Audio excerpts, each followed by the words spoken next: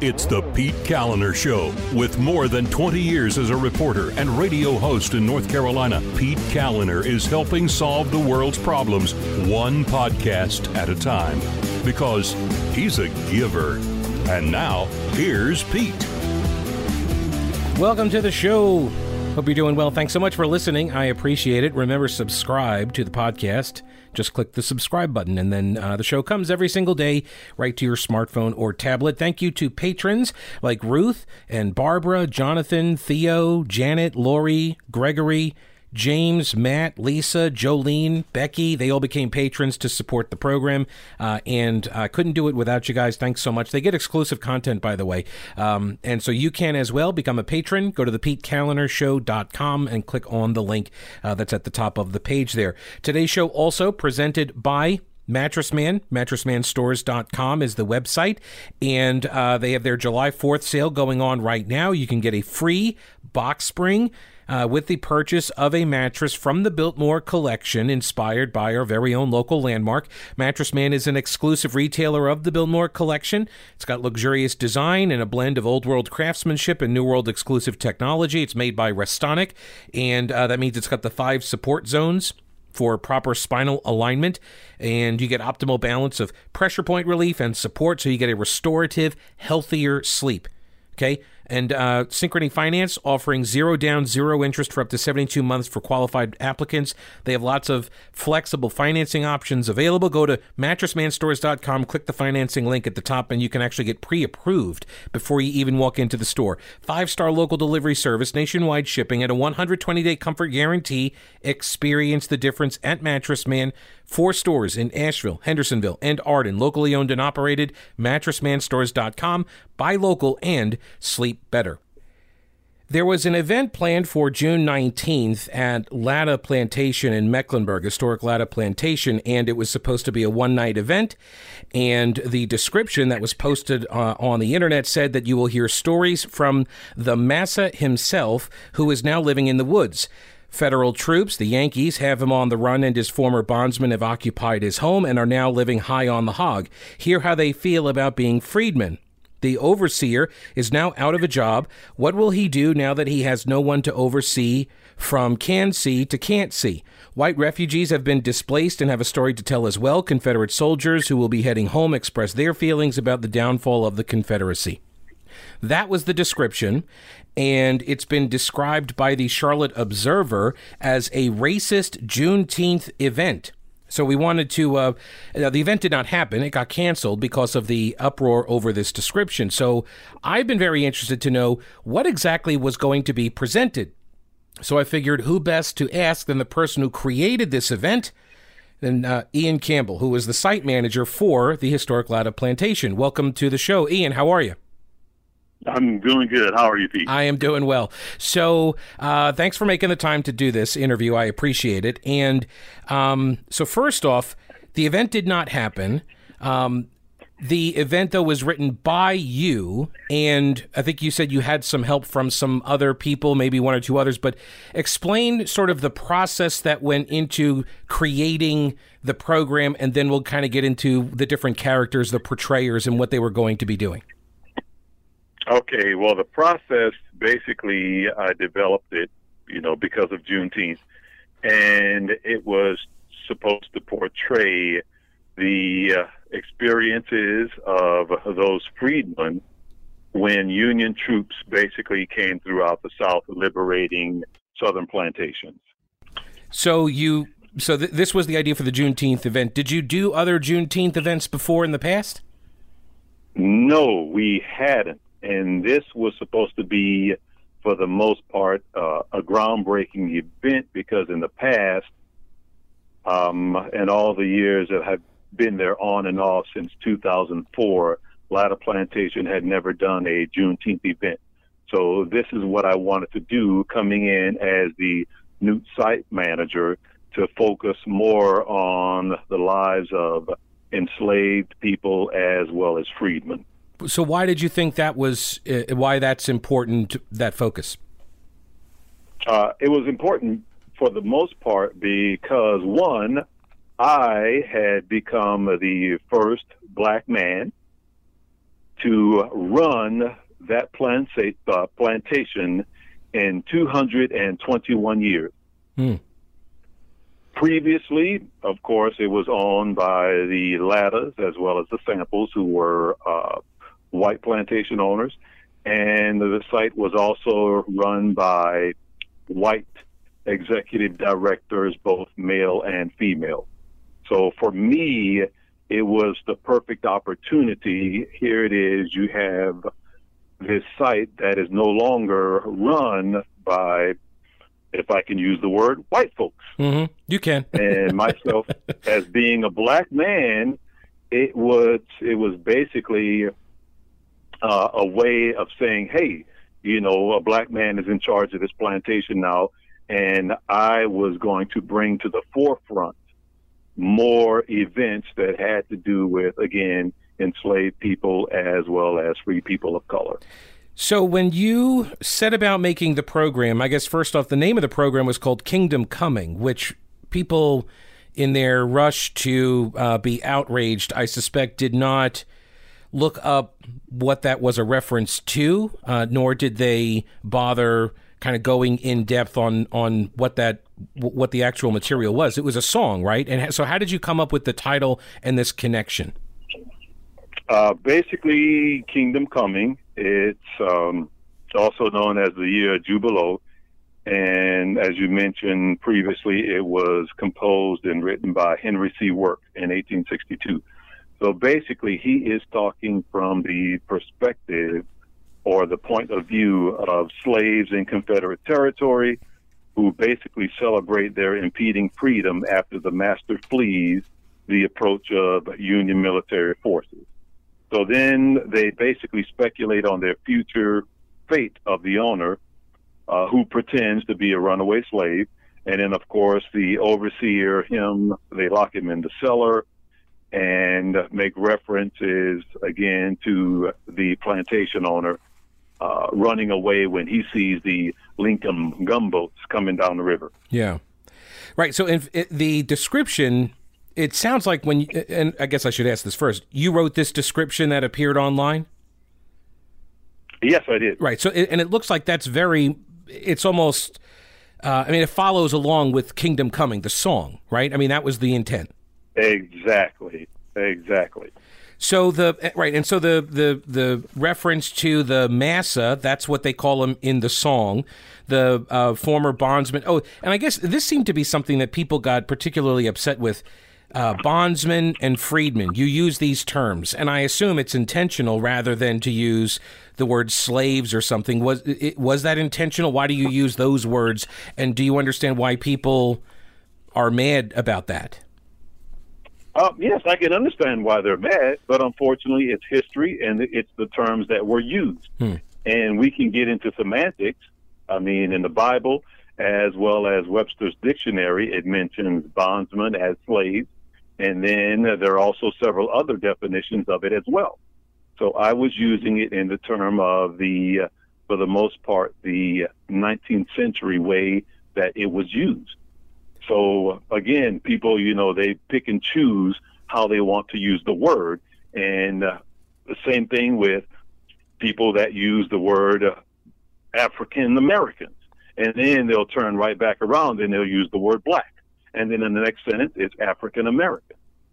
And in the same, I've written and also have read several books in where authors, they use the word slave in one sentence, and then they turn around and they use enslaved in another sentence. So there's no consistency for the most part with the way that people use words.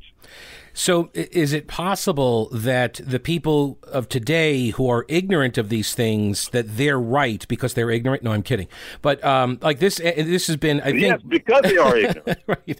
This is part of the problem, which I thought was interesting when you put out your statement after all of this blew up and you wrote this lengthy statement that I saw very few media outlets actually publish in full. But you started off talking about the veil of ignorance, and it seems like that really is the key component to this entire story. For folks who don't know, the event got canceled, but now also the entire Latta plantation is shut down, and the contract is over, I guess, with the company or the organization that has been managing it, and I assume that that's who employs you, and you're looking at the end of the month like you're out of a job now over all this. Is that accurate? Yes, it is for the most part. So it's basically Latta Place Incorporated. And because of all the ignorance of the politicians as well as some of the citizens of Charlotte, we were supposed to be kicked off Massa's plantation on June 30th. But the county has extended that to July 14th. So there was an extension given to us to move all of our belongings that belong to historic Latta Plantation off of the site. Yeah. Right, because it's a living history museum, and if people are not familiar with what that looks like, it's basically, right, like a working farm. People are out there, they play roles, you call them portrayers or something, and people adopt the persona, right? It's like actors, and they talk about what their life is like in that setting in this time period. Exactly. So they are basically interpreters. And when I was basically writing the event, I looked at some other sources for people that do interpretations at living history sites. And one type of interpretation is basically American Reconstruction interpretation. And it focuses on American Reconstruction when the country severed the institution of slavery. So that's the type of interpretation that we were going to be doing. We were also going to be doing what's called dramatic interpretation, and it's basically very much like a play. And it basically allows the visitors to witness a scene of the past through a window of time.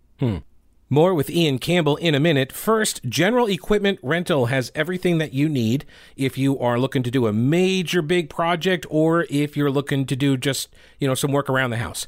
Whatever the case is, they've got the tools that you need, buying or renting.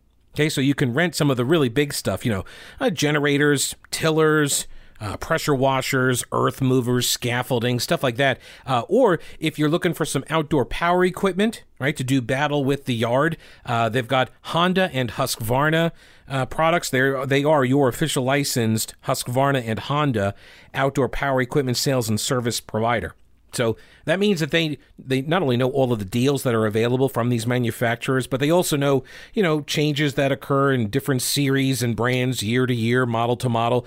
They've got chainsaws and trimmers and hedge clippers and auto mowers. That's pretty cool. The Husqvarna auto mower. It's like a little Batmobile, and it drives around your yard and cuts the grass all the time. It's controllable on your phone.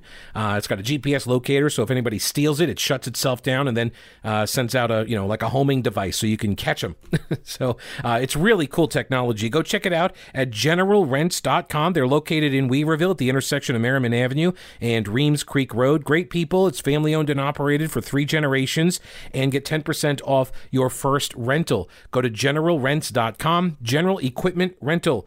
Think outside your toolbox. My guest is Ian Campbell, the site manager for the historic Latta Plantation. They were scheduled to do an event on Juneteenth called Kingdom Coming.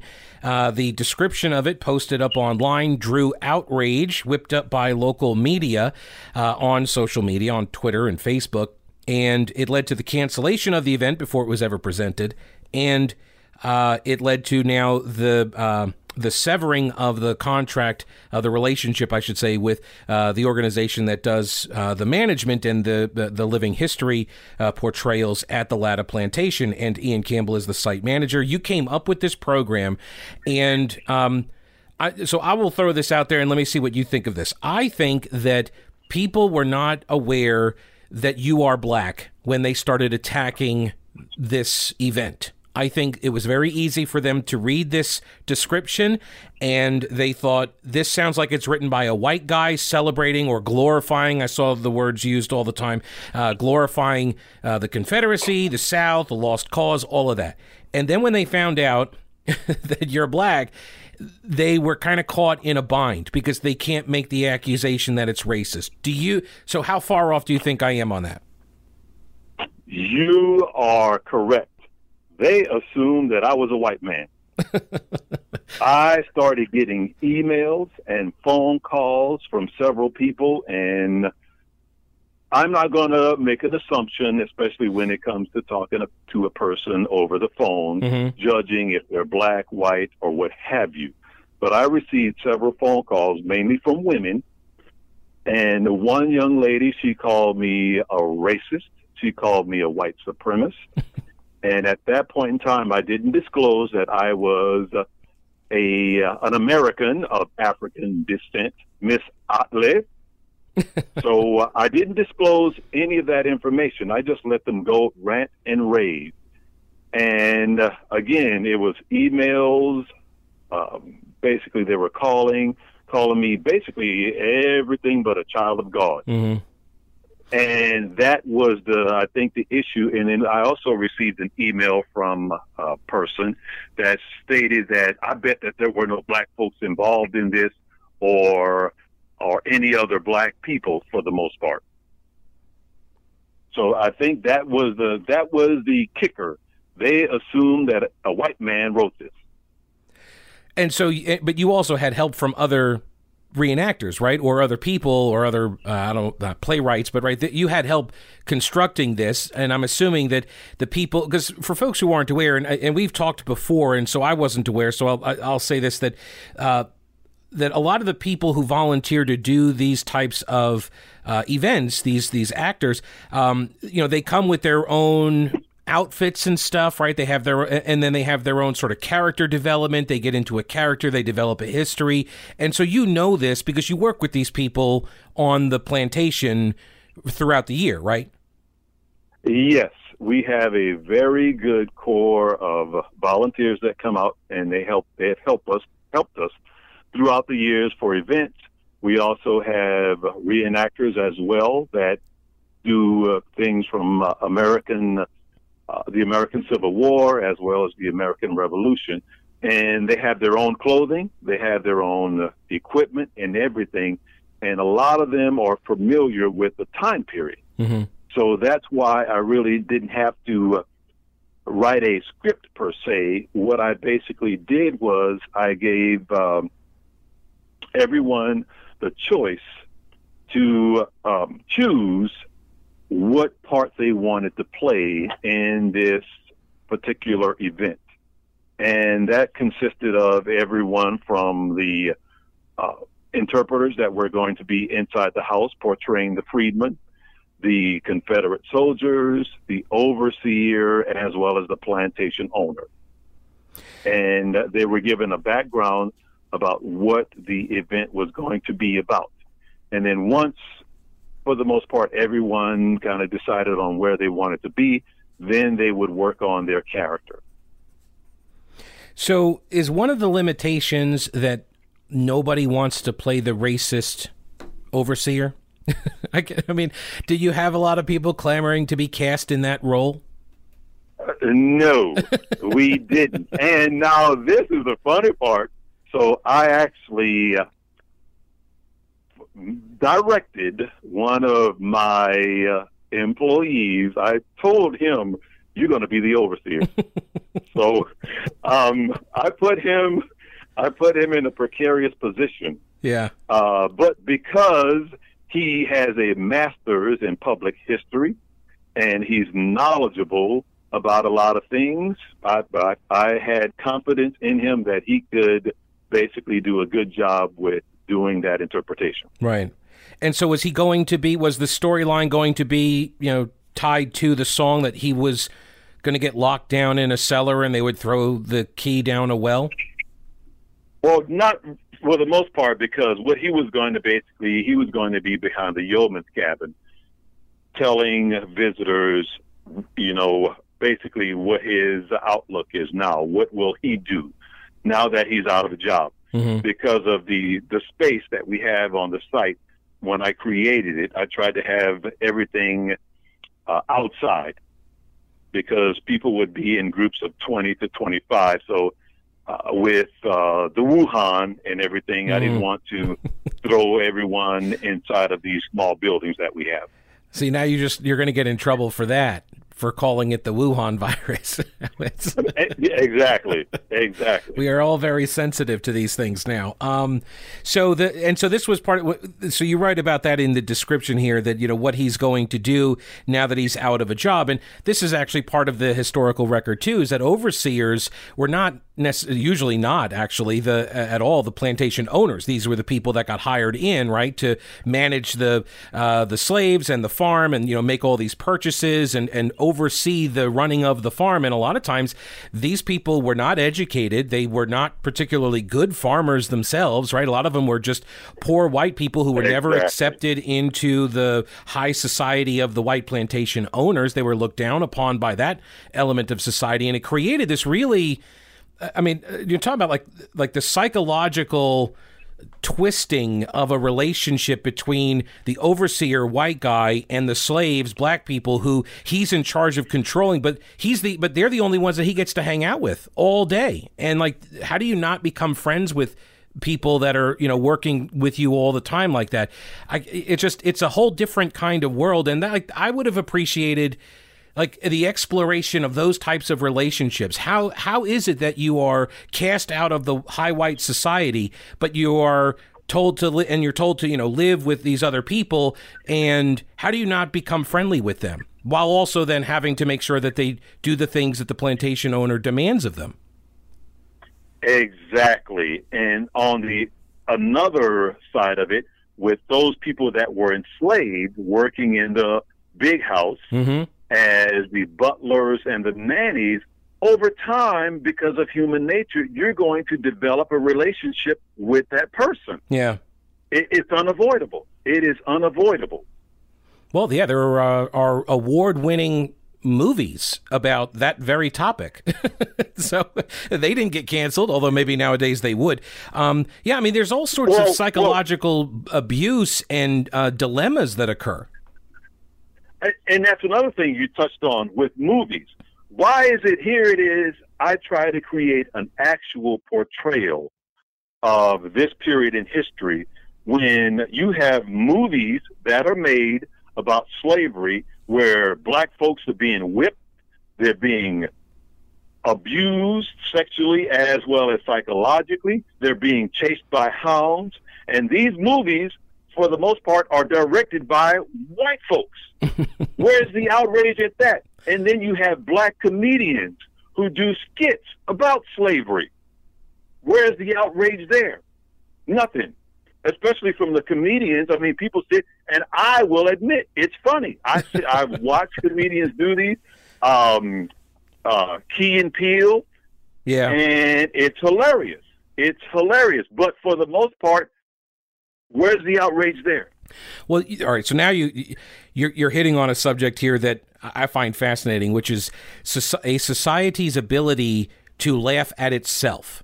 And once a society loses that ability, it is then unable to examine critically things that are occurring and have occurred, because humor is often a way to sort of lessen the risks of examining difficult and abusive periods of a society's history. If you can do it with laughter, it helps people realize, oh, that was terrible, we shouldn't do that again, obviously, but it's done in a way that's not aggressive and vengeful. Does that make sense?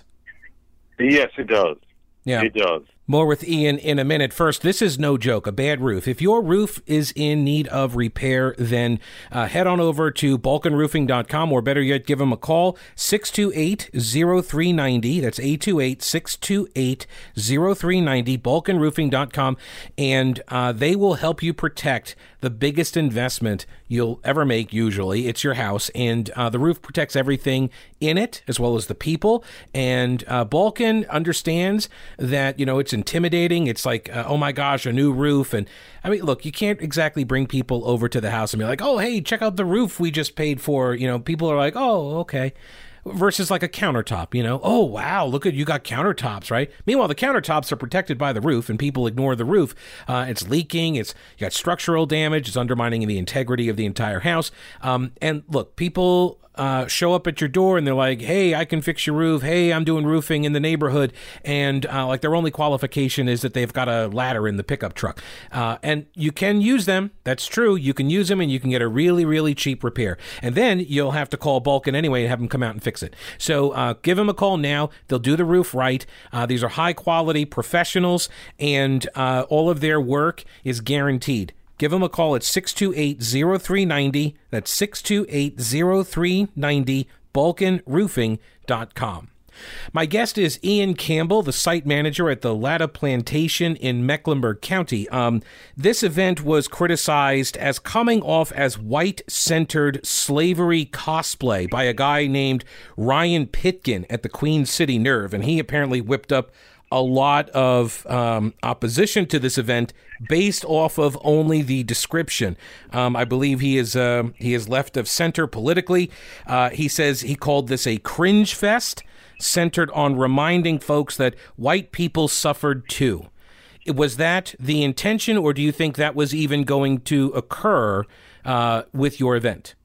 No, it wasn't. And as I've said to many people, the focal point was going to be the house. That's where everything happened on the plantation. And now that you have these freedmen, they've literally taken over the house. It's theirs now. And the white folks are on the run. And you can't get past that. The plantation owner, Confederate soldiers, the overseer, all of their stories are intertwined. So I wanted to create a broad view of what happened on these plantations and not leave anyone out. So for the mayor, Lee Jones, Kevin Metcalf, that was diversity. It was diversity. And if anything, if there would have been Asians involved during this particular time period, or Latinos, they would have been included as well. So your reference there to equity and inclusion and diversity, I'm assuming this is a reference to their criticisms. And I think what Lee Jones is Parks and Rec director, W. Lee Jones, the mayor, Vi Lyles. These were folks who said that I think Mecklenburg County put out a statement saying they have zero tolerance for programs that don't embrace equity and diversity. I don't even know how equity is supposed to be embraced in this kind of a presentation. I don't know. But the diversity seems like it would include then like all of the people whose stories were involved. And I understand the worry, the concern, the wariness that people may have about promoting the sort of lost cause view of the Civil War, right? But again, I think none of this makes sense once they realize who you are. And I know, like, I'm reducing it down to race, and that's terrible. But like, I think that that's the reason why people reacted the way they did, and they saw it as a lost cause portrayal, and they see it as a glorification because they assume, well, if you're going to include Confederate soldiers coming back after the war, obviously only a white person would think to do that, right? Because I think that's the motivating factor here. But what they're arguing for is an elimination of that story. They don't want that to be part of the story, when I thought it is, especially if it's going to fuel the animus that then takes place during Reconstruction all the way into Jim Crow. Yes, and I use several books for research. A lot of them were from the National Park Service, and I mean, it's just a list of books that I used. And one book that I read in particular for this event, it's called The Women's Fight by Thafolia, I may be mispronouncing her name, but Thafolia Glimp, and it's called The Civil War's Battle for Home, Freedom, and Nation.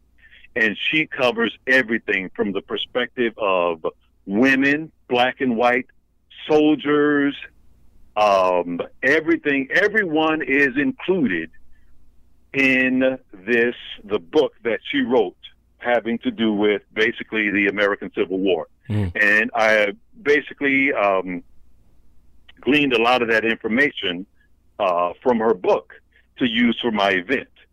And back to the issue with Vi Lyles, for the most part, she says, and I went and did some research on her, that that job creation is an important economic growth indicator. Well, Ms. Lyles, you just put several people out of a job, including myself, my farm manager, my assistant farm manager, the young lady who we had as the visitor services director, and 2 interpreters that have basically are without a job now. Yeah. And the thing for me with Miss Lyles is that she came out with a statement basically saying we should not support any business or organization that does not respect equality, history, and the truth of the African American people's journey to freedom. This whole event, Kingdom Coming, was about African American people's journey to freedom. And she tells me words matter and that I should know better. And she came out and she spoke on the subject. Well, I sent her an email asking her, was she speaking as the mayor of Charlotte or as a private citizen?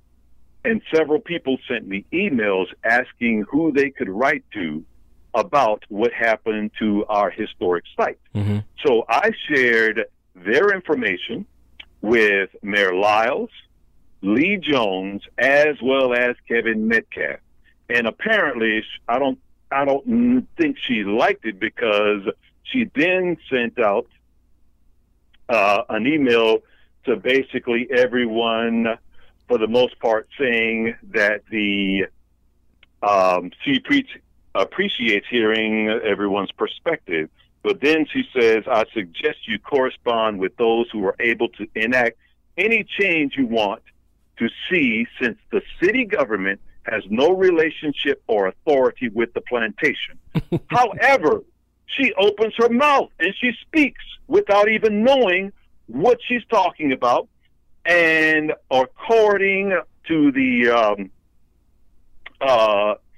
another article that was written, when she said I should know better, so she tweeted about this, but then she didn't specifically delve into the event and its deleted advertisements. Yeah. So she comes out, she makes an uninformed statement, and then backtrack and says that the city government has nothing to do with the plantation. Right, so the media creates the, quote, story. They find this post, this guy Ryan Pitkin, and he amplifies it, puts it on blast. That then prompts activists and citizens in general, but usually it's a core group of activists, and they then push the story into the laps of the politicians, demanding that, somebody do something. The politicians then overreact, usually based on whatever it is that the activists and that media person are telling them. They then respond, and I would submit overreact. But what's really amazing about this whole story is, literally the event had not occurred. Literally everybody commenting on it was doing so out of ignorance. Nobody knew what was going to be presented, yet everybody felt fully confident about what was going to be presented based on this description. And I think we spoke before, and I think we agree on this, that the term massa, that's really what tripped everyone's trigger. They didn't like seeing that word. Exactly. That's exactly what happened. And then they basically saw that, and they saw the word Confederate as well. And as you said, these political activists, from my perspective, they come out of the woodworks when something goes on, and in particular, Cass Otley, who was standing behind Minister Corinne Mack at the so-called press conference that she had, for the most part. She did the same thing as well. It's like they come out of the woodworks and they wait for an opportunity about something because the media whips it up and then they pounce. Yeah. They pounce. And that's exactly what happened. So I've got some, actually have some sound bites here from Cass Otley. She's the founder and CEO of Seeking Justice Charlotte. And then Corinne Mack is the president of the Charlotte-Mecklenburg branch of the NAACP. So I'll play a couple of sound bites and let you respond to that. My guest is Ian Campbell. He is the site manager for Historic Latta Plantation, at least for a few more weeks, I guess, right? All right, so Cass Otley, you've named her a couple times. Let's play.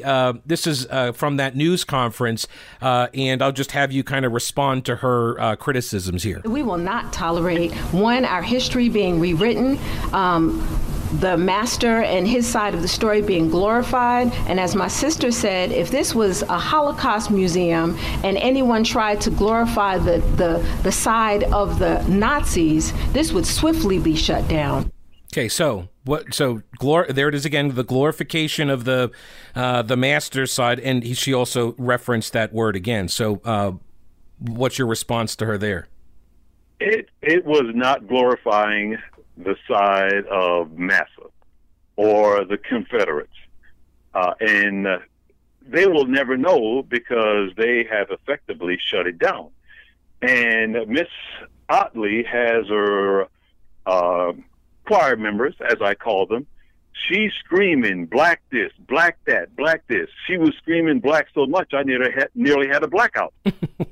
She ends up, and then at her gathering on June 19th at the gate of our site, a majority of our people were old white women or young white kids, that from what I could see. And Corinne Mack, from what I was told, she said that she would be there. So I'm expecting, 200, 300 people. I get there, and there's only about maybe 10, a little over 10. And that's it. So all of these people are screaming online about how wrong this is, and none of them, they don't show up to help her. And then the ironic thing is, they're talking about Miss Mack and Miss Otley are talking about blacks this, black that. But when you look at the people in their crowds, they're not all black. You have white folks in there too. Well, it was hot. There are white folks standing behind them. And it's ironic that they're spewing all of these things out about white folks this, white folks that, but you have white folks behind you helping you. Well, it was really hot. They're helping you. It was hot that morning for the protest. That's probably why a lot of people didn't show up. Well, here, Otley says on WBTV, she was asked what should happen next. Listen to this. We want black voices and black people at the table to talk about what happened to our people. We also want to make sure that there's some type of oversight so this does not happen again. So black people at the table to create these programs. Also, it sounds like she wants there to be some sort of an overseer. Sorry, she wants there to be somebody to provide oversight. Well, there were black people at the table, and this is another thing. And being a black man, so I'm speaking from my perspective and my experiences. I've heard a lot of black folks, they go to see a movie that deals with black history. They read a book that has to deal with black history. And when they find out that the movie is by or directed by a white director or a white person wrote the book, we should be making movies about our own people. We should be writing books about our own people. Okay. I'm like, go out there, do the research, write your own book. But that's where it stops. That's where it stops. And it's just the work that goes into writing a book or developing and directing a movie. It's too much work for most black folks to do. But yet they still complain about their story being told by a white man. But here it is. I was going to bring something unique to that plantation in 221 years. And I was shut down by my white sisters and brothers. It wasn't the white man that did it. It was my black sisters and brothers that silenced a black man and several others that were trying to bring this program to our historic site and to create something new.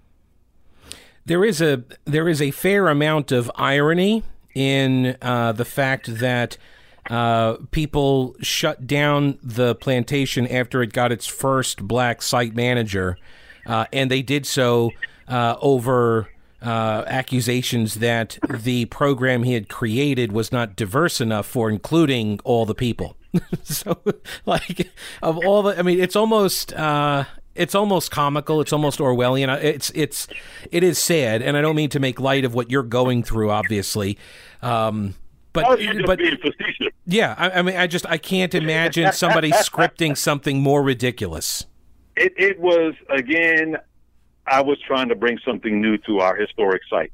And in the past, what we were also doing is myself and the visitor services manager, we started ordering more postcards with black faces on them. There was, for the most part, Booker T. Washington,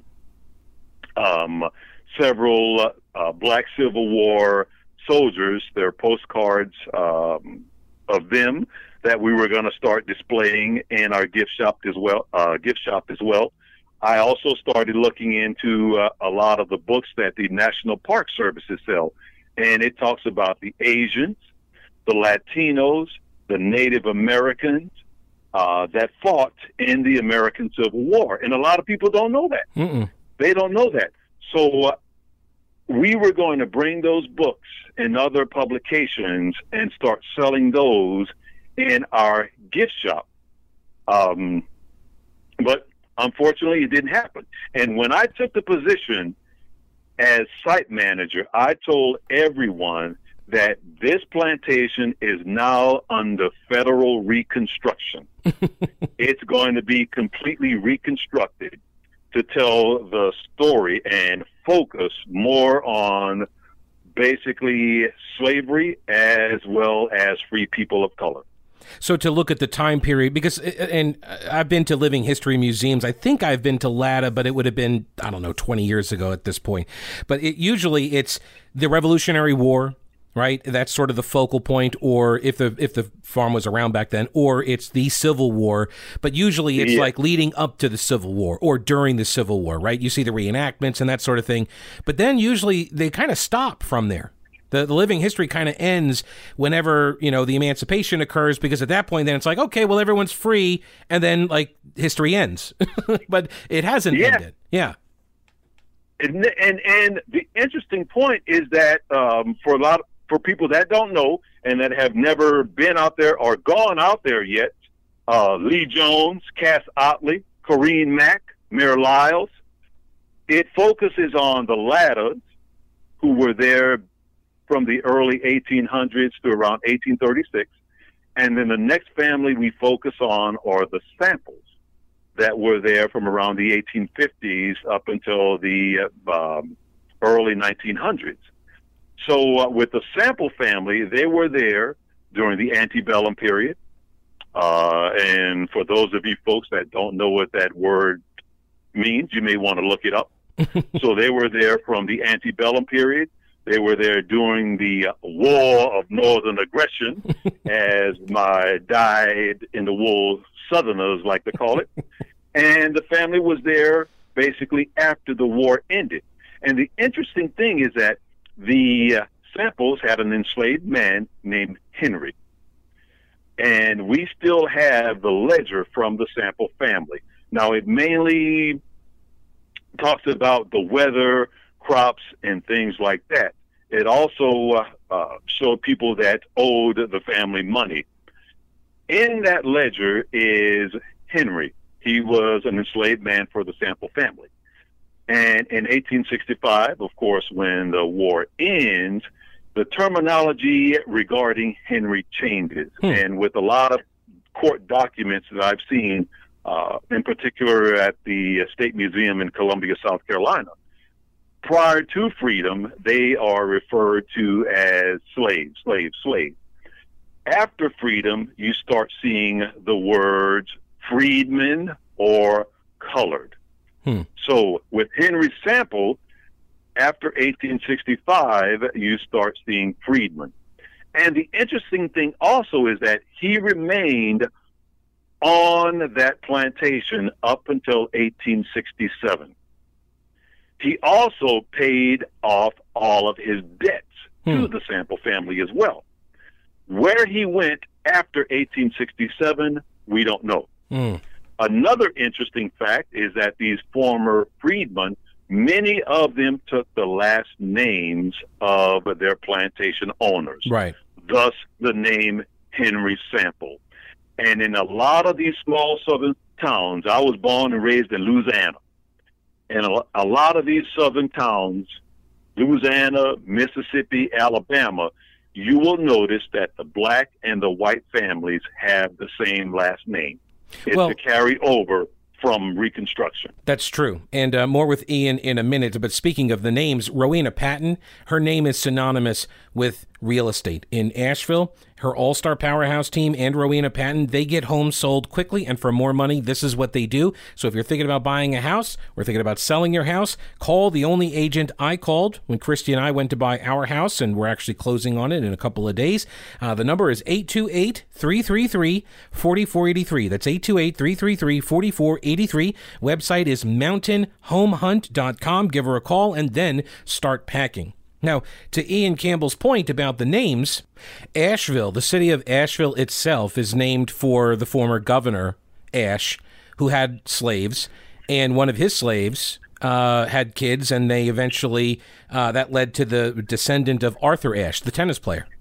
Like that's where his name came from, and that's what the city is named after. So yeah, I mean, the history is connected, and you're people who are demanding that only one part of it be told.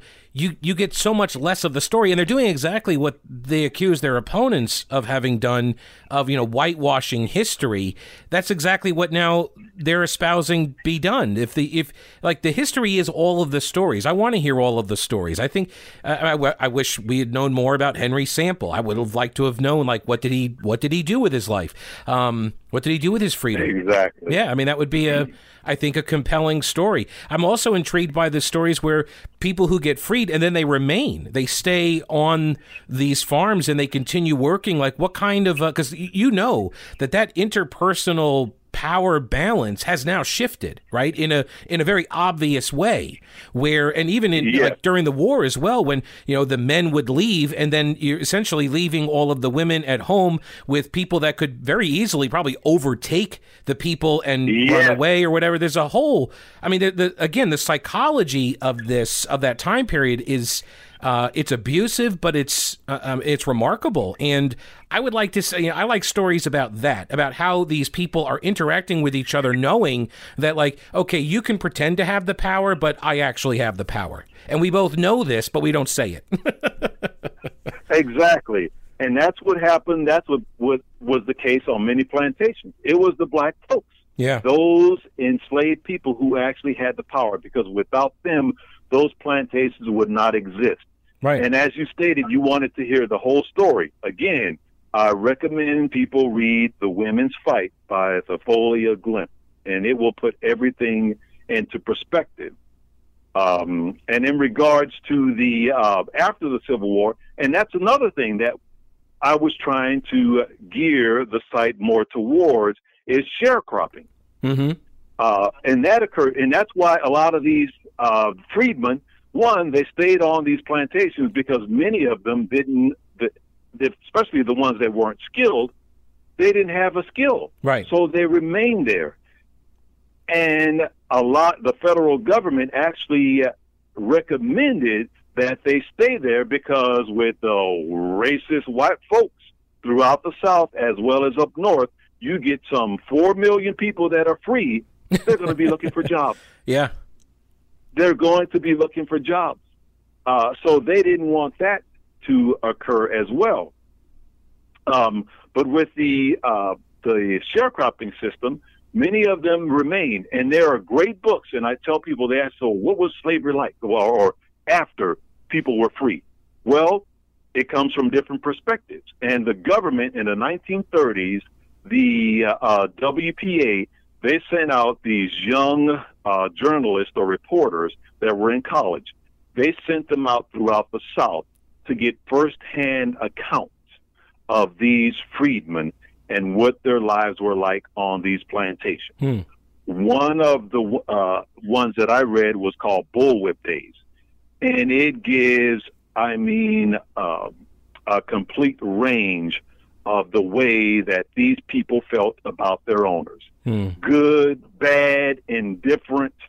It's from different perspectives. And it's also, the unique thing about it is that slavery varied from region to region, and it also varied from owner to owner. And for me, being from Louisiana, it had more of a French influence.